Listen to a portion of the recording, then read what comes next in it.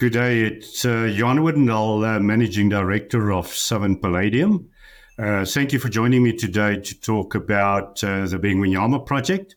Our project, of course, is situated in South Africa, located right in the northeast corner of the Bushveld complex, or South Africa, on the eastern limb of a Bushveld complex. Our property is situated right there in the middle of the fairway, in the sweet spot on that eastern limb, and we're surrounded by all the global major platinum producers, the likes of Impala, Anglo Platinum, ARM, and Northern Platinum. Right, you're right jurisdiction. Well, good to see you, Jan. We spoke, I think, last December, so it's been a while. And at that time, you had, shot out of the gate, raised a lot of money, and we're going to drill, and then deliver a PFS at some point. Can you give us maybe a little bit of history as to what you've done since last December, so we can actually have a conversation about what are you going to do going forward? Yes, perhaps just to start on the history, we raised 19 million Australian dollars last year and listed on the ASX and the JSE in June of 2022. We then went ahead and what we wanted to achieve is two things. One is, of course, drill out the project, and also deliver a pre-feasibility study, and then submit the mining right application. So that was our initial goal then. We started our drilling back in August 2022, and I think overall the project so far delivered on the upside. Very, very interesting and exciting times for us during the past few months. We focus mainly in our phase one phase on the areas shallower than 500 meters. We had two areas, which is basically two farms, Eerste Geluk and Nooit Verwacht, which comprise about 5,200 hectares. So we focused on the shallower areas on the farm Eerste Geluk, which is sort of an eastern portion. And of course, this ore body dips from the shallow east to deeper at around about 6 degrees to the west.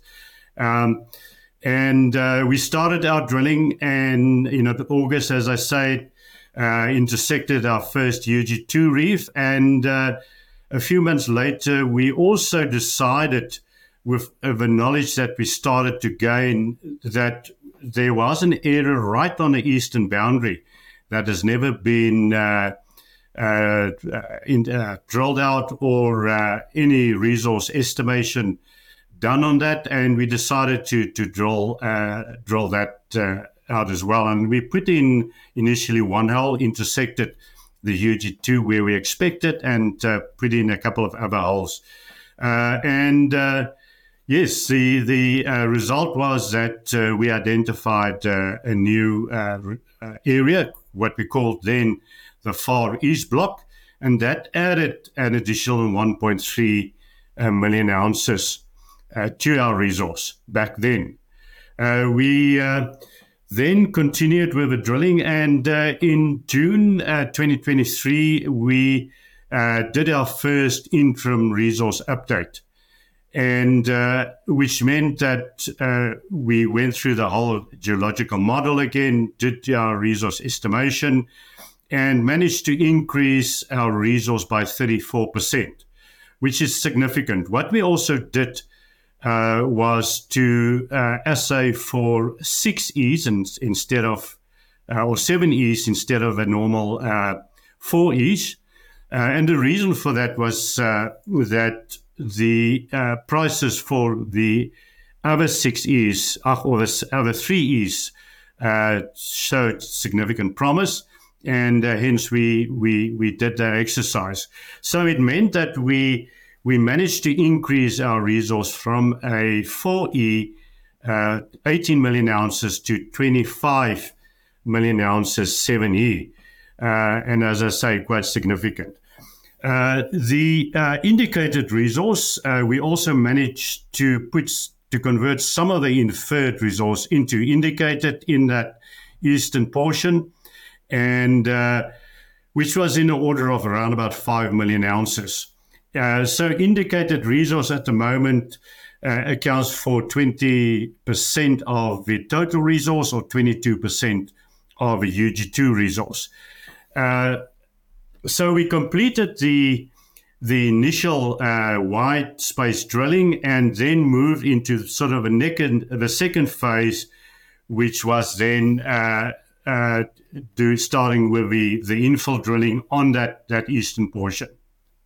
And the reason for that was, with the indicated now in place sort of in the northeastern part of that ore body, we wanted to extend that further southeast into the farm Eerste Geluk to enable us, and the main reason for that is that we can get our proportion right in terms of indicated to inferred, to enable us to, of course, report a first updated scoping study into the market. That's the requirement. You need some proportion of your resource into indicated, and so that will then enable us to report that scoping study in the market, and also, of course, finally for the purposes of our pre-feasibility study.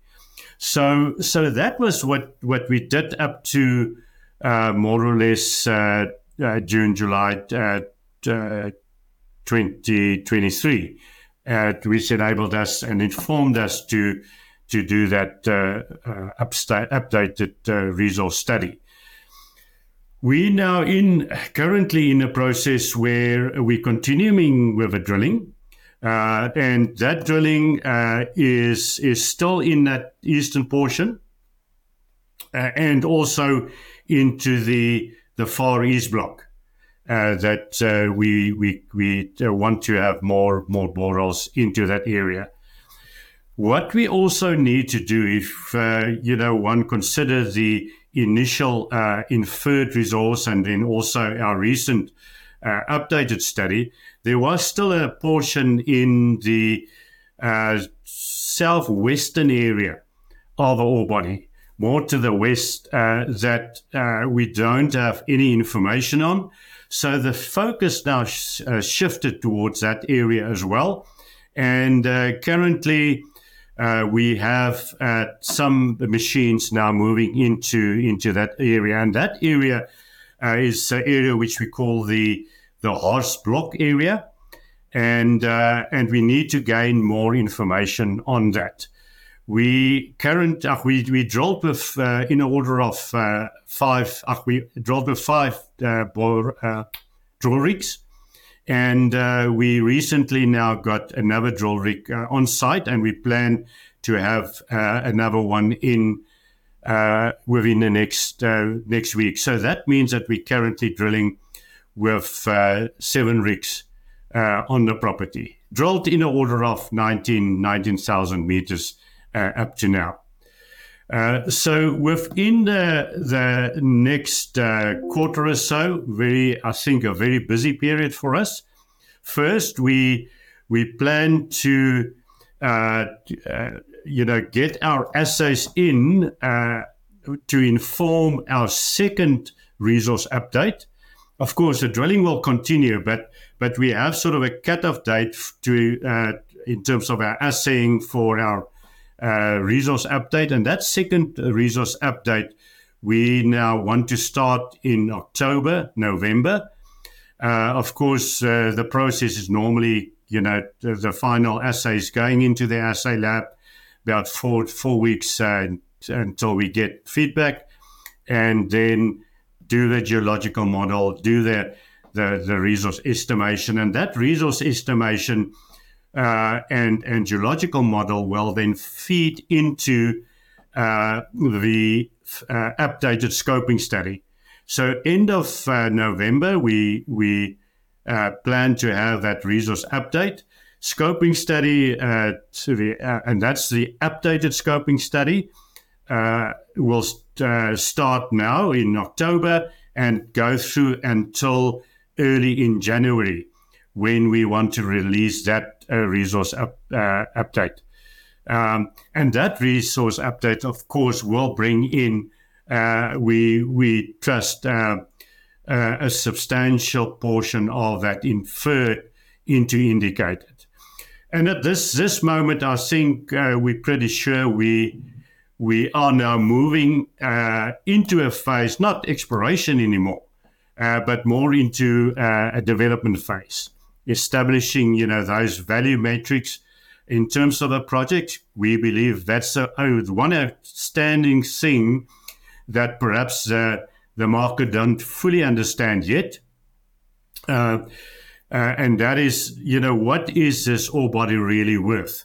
And that value matrix, we believe, will come out in that scoping study in January, and also, of course, in the pre-feasibility that we will publish early in the second quarter of 2024. The other aspect that we're busy with is the mining right application. And the mining right application, we moved earlier. And the reason for that is we want to get it in. We know, as I mentioned, that we are quite comfortable now that we have a mine.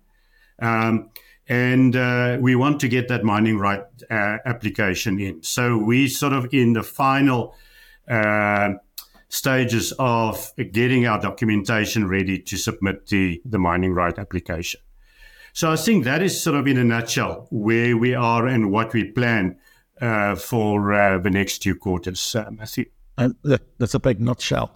There's a lot to dissect there, but I'm going to focus on the building business, building value component of that conversation. Okay, so obviously been up to a lot in terms of the drilling aspect, and I think you've answered the question with regards to whether it be 4 E's or 7 E's in terms of the pricing, the economics seem to be there. But let me bring you back to something you said with regards to who you're surrounded by, in terms of the Impalas and the ARMs and the Northerns and Anglo Americans, etc.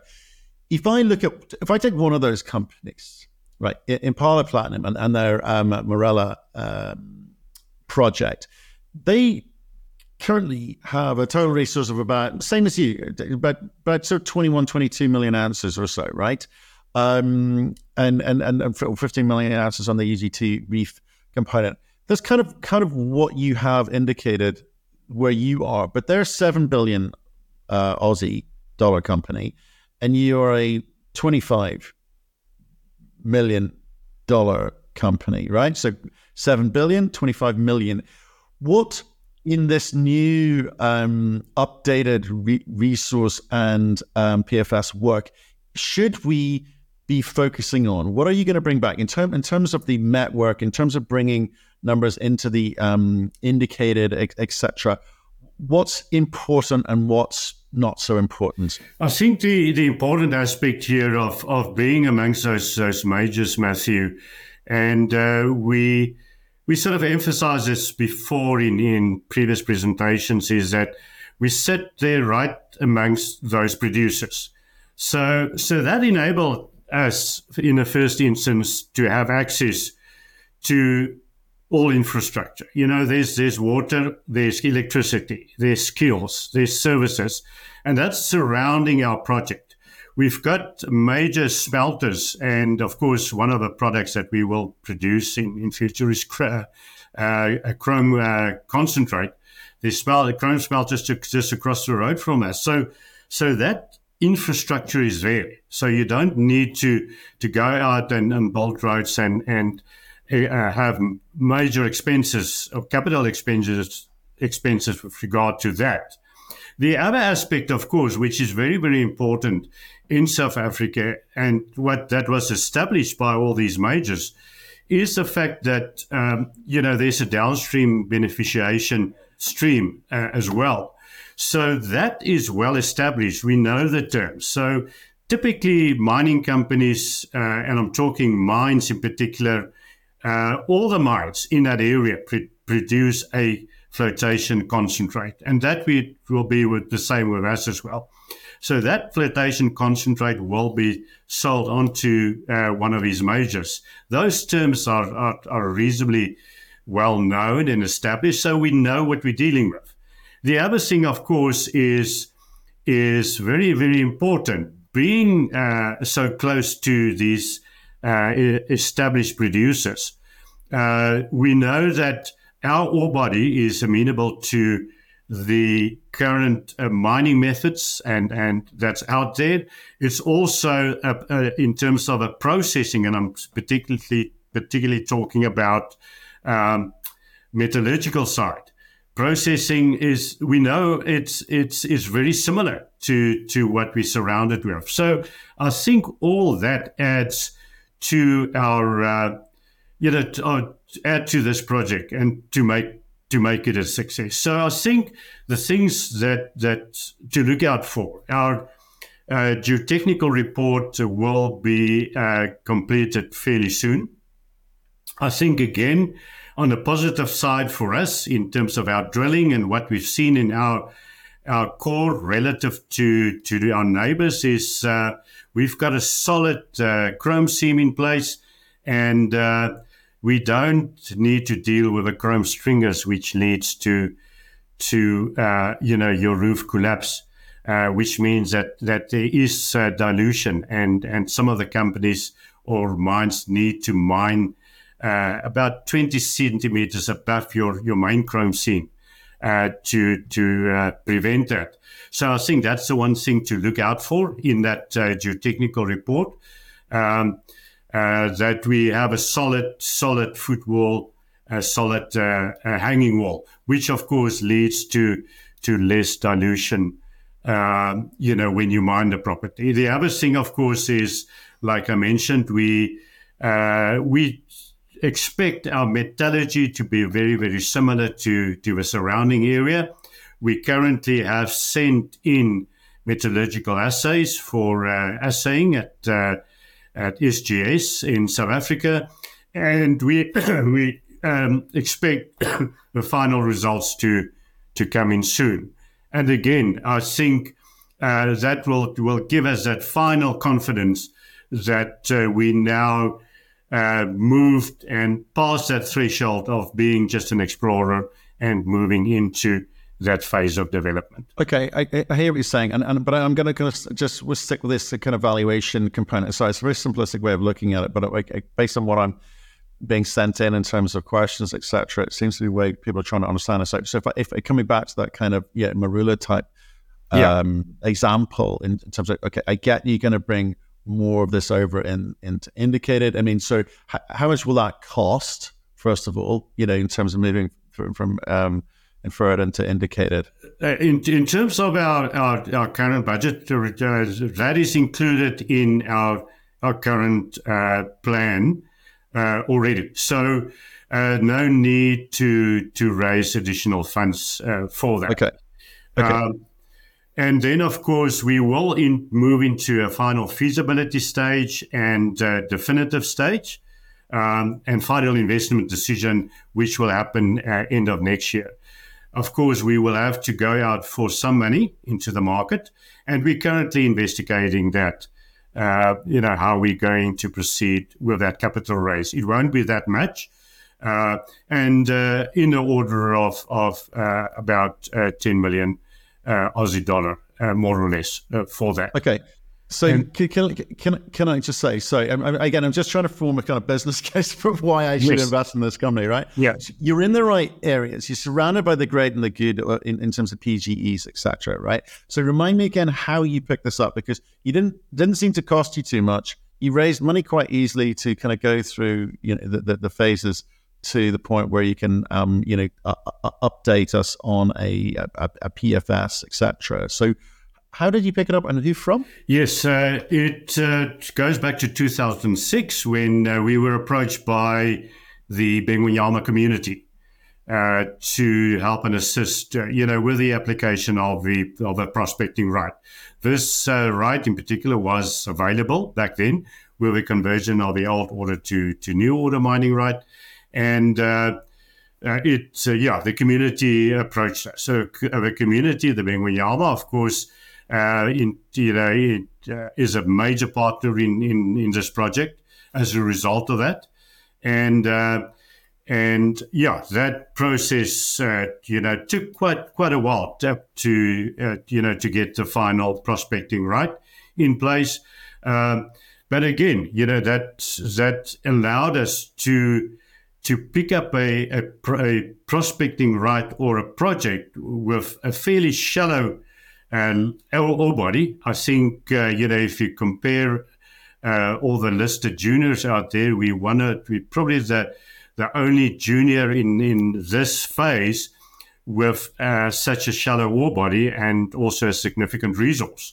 And if you look at the resource as well, maybe to come back to your comparison with Amarula as well, and in terms of strike length, if you compare the surrounding operations producing in the order of 200 to 300,000 ounces per annum, and if you look at our strike length and our ore body, you made that conclusion that we have a very similar ore body in terms of size to Marula.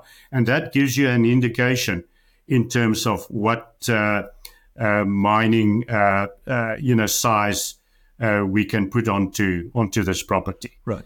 But here's the thing. Like, and I'm not trying to. We need to get.